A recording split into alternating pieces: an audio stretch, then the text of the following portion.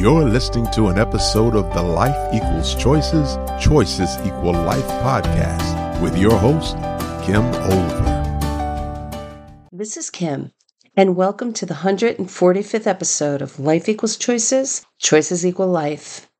If you like today's episode, be sure to leave me a review wherever you listen to your podcasts and share with your friends on social media.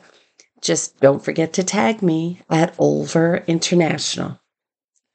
Today, I'm excited to talk more about mental freedom. In the last episode, I talked about the why of mental freedom. In this episode, I want to tell you about what makes mental freedom different and why you might want to check it out. I created mental freedom because I was frustrated by a few things that were happening in the field of counseling. I have a degree in counseling, and I've been working as a professional counselor since I was taking my undergraduate degree in the early 80s. I've only ever been a counselor, so I don't know if this is true of other professions, but I believe that there's a developmental nature to becoming a great counselor, and I'm no exception to the path most counselors follow. When I started, I was so full of hope and idealistic that I thought I could help or fix everyone who came to me. I did all right, but I very quickly learned that I wasn't going to help everyone. What I was good at is forming therapeutic relationships. I genuinely like people, and I worked hard sometimes to find something in common with, or something I could like and respect about each person I worked with. With some clients, that was harder than with others, but I was innately good at that, and come to find out, research supports that the strength of the therapeutic relationship is the biggest determiner of positive outcomes for the client. In school, I learned a little bit about a lot of treatment modalities, but I wasn't an expert in anything. I tried a little of this and a little of that, looking for the things that seemed helpful. I believe counselors have a few paths to choose from. One is that they can become disillusioned with their own feelings of inadequacy and become burned out. They can stay in the field, but are simply just going through the motions and not doing much of anything impactful with their clients. There are other counselors who believe that reflecting the feelings of their client is enough to help them get better. This is a humanistic approach, and I learned that, at least for me, it wasn't enough. I've heard from clients of their previous counselors that they would predominantly just hold their hand while they cried. I know some counselors who don't believe they've had a good session unless their clients cried. I don't agree with this. I am not an advocate of having clients relive their traumas in an attempt to work through them. I don't find that necessary, nor do I think it's helpful to re-traumatize the client. So what did that leave me with? I believe that clients are not permanently psychologically damaged from their trauma. I believe they're capable of a full recovery, provided they have good information, come to believe in their own healing powers, and they develop the skills to continue moving forward in their lives. This is the thinking behind mental freedom. I don't want to make my clients cry. I don't want to hold their hand while they're doing that. I want to believe in my client's ability to heal. I want to provide them important information they can use to handle whatever happens to them, and I want to support them while they're practicing their new skills. Then I want to release them from treatment with the understanding that they have everything they need to navigate life on their own terms. Mental freedom only takes 6 sessions. Of course, you can have more if you want an accountability coach or a counselor who help you apply the information you learn to your unique situation. But counseling does not have to last for years or even a lifetime. You don't even have to tell your helping professional about the problem you want help with. You can if you want to, but if it's something you don't like talking about, you don't have to. You get the information you need to apply to anything you're dealing with. Mental freedom is designed to teach people what they need to know to help themselves. I'm not particularly a mechanical person. My brother, father, and husband were all mechanically inclined, so I never had to be, until I moved away from home and lived by myself. Unless I wanted to spend a fortune hiring other people to fix things I was perfectly capable of doing myself, I needed information. I needed an owner's manual, someone to talk me through it, or a YouTube video. But once I got the right information, there were many things I was capable of doing. Mental freedom is like that. Mental freedom can work with practically any situation. I've used it with individuals with relationship problems, trauma from their past, career decisions, parenting challenges, addiction, mental health concerns. I have yet to find a situation where mental freedom couldn't help. Mental freedom practitioners begin with the assumption that no matter what's happened in a client's life, they are not psychologically broken. They are fully capable of recovering. All they need is information and the acquisition of skills. Clients are never asked to relive their pain. Of course, if they want to share what's happened in their life, their mental freedom practitioner will listen and hold a sacred space for them to share. It won't be staying in that space for too long. Mental freedom provides the information people need to grow themselves to be bigger than anything that ever happens to them. Are you someone who blames yourself for things that aren't your fault? Is there something you're trying to cover up because you don't want to take responsibility for what you did? Sometimes you aren't mentally free because you have confusion about responsibility and responsibility.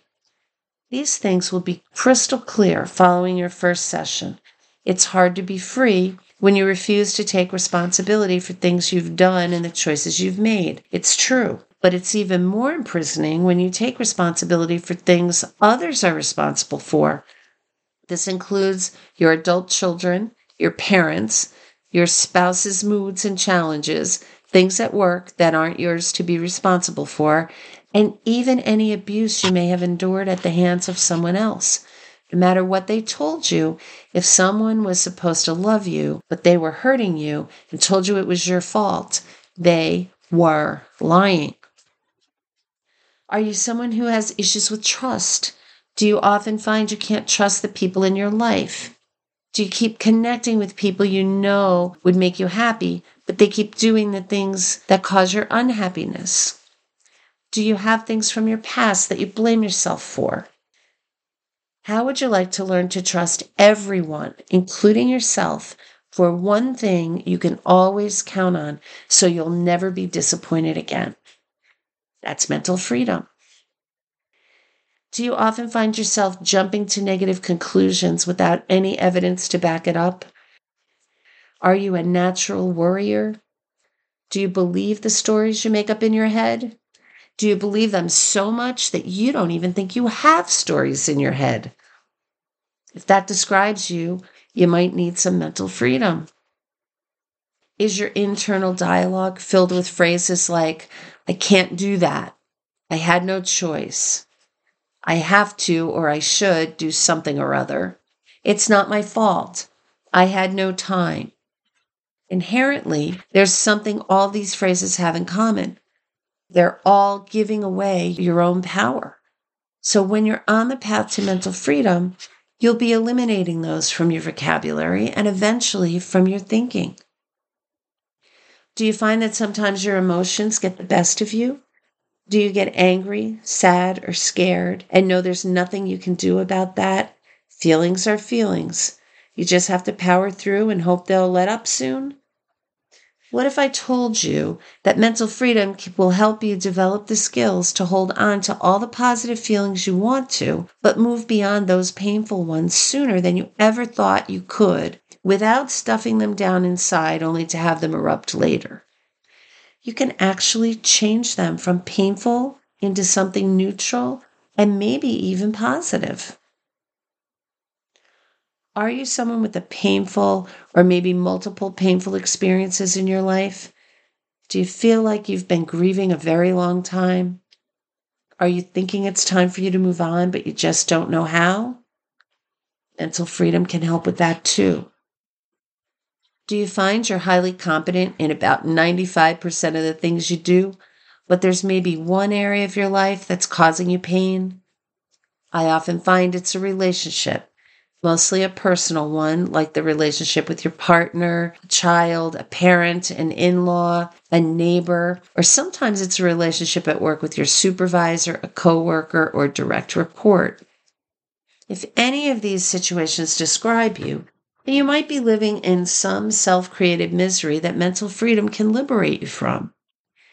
Mental freedom is a psychoeducational practice of 6 principles designed to improve hope, self-efficacy, optimism, resilience, and general well-being. Participants are taught one principle in each of the 6 sessions, and they're asked to identify where they need to apply that in their life, and then the homework is to use that principle to improve something about their life. As I said before, you don't need years of endless counseling. What you need is knowledge and skills so you can help yourself. Progress doesn't have to be slow. Mental freedom is transformative. Big things happen in a relatively short period of time. You'll be amazed at the freedom you experience with each applied principle. I have worked with beta groups to learn and apply mental freedom. I worked with counselors, educators, clerical workers, a psychiatrist, business owners, a pilot, a couple, a doctor, and 2 different attorneys. And literally everyone reported progress towards the thing that they wanted help with and an overall goal of improving their life and being able to right themselves much more quickly than they could in the past. If you're thinking this sounds good to you, then I'd love to have you sign up to be a Mental Freedom client in our research. This is probably your best opportunity to experience it for a nominal fee. Since I have almost 40 counselors and coaches from around the world who are interested in helping me with my research, I'm also helping them secure some clients interested in experiencing it. If you're interested in getting some complimentary or low-cost counseling or coaching to help with this research, then please complete the form at https://courses.olverinternational. That's O-L-V as in Victor, ERINTERNATIONAL.com/M as in Mary, F as in Frank, C as in Charlie, L as in Lima, T as in Tom. I'm going to put that link in the show notes so you'll be able to just click on it. I'll match you up with a counselor or coach, and you'll either get 6 sessions of mental freedom, or you'll be assigned to a control group where you'll receive that person's regular counseling or coaching methodology. If you were randomly assigned to the control group, then later, after your 6 sessions, you can opt to complete 6 sessions of mental freedom with the same coach or someone else. I hope you'll consider it.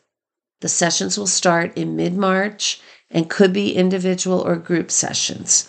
You'll only be committed to 6 sessions, and you'll get some great support either way. I hope you enjoyed today's podcast, and remember to leave a review and share with your connections on social media. I also hope you'll join me next week when I'll continue the conversation on mental freedom. I'm looking forward to it. Talk with you then. This has been another thought-provoking episode of Life Equals Choices, Choices Equal Life. To listen to past episodes, please visit our website at lifeequalschoices.com or listen wherever you download your podcast. And don't forget, remember to subscribe.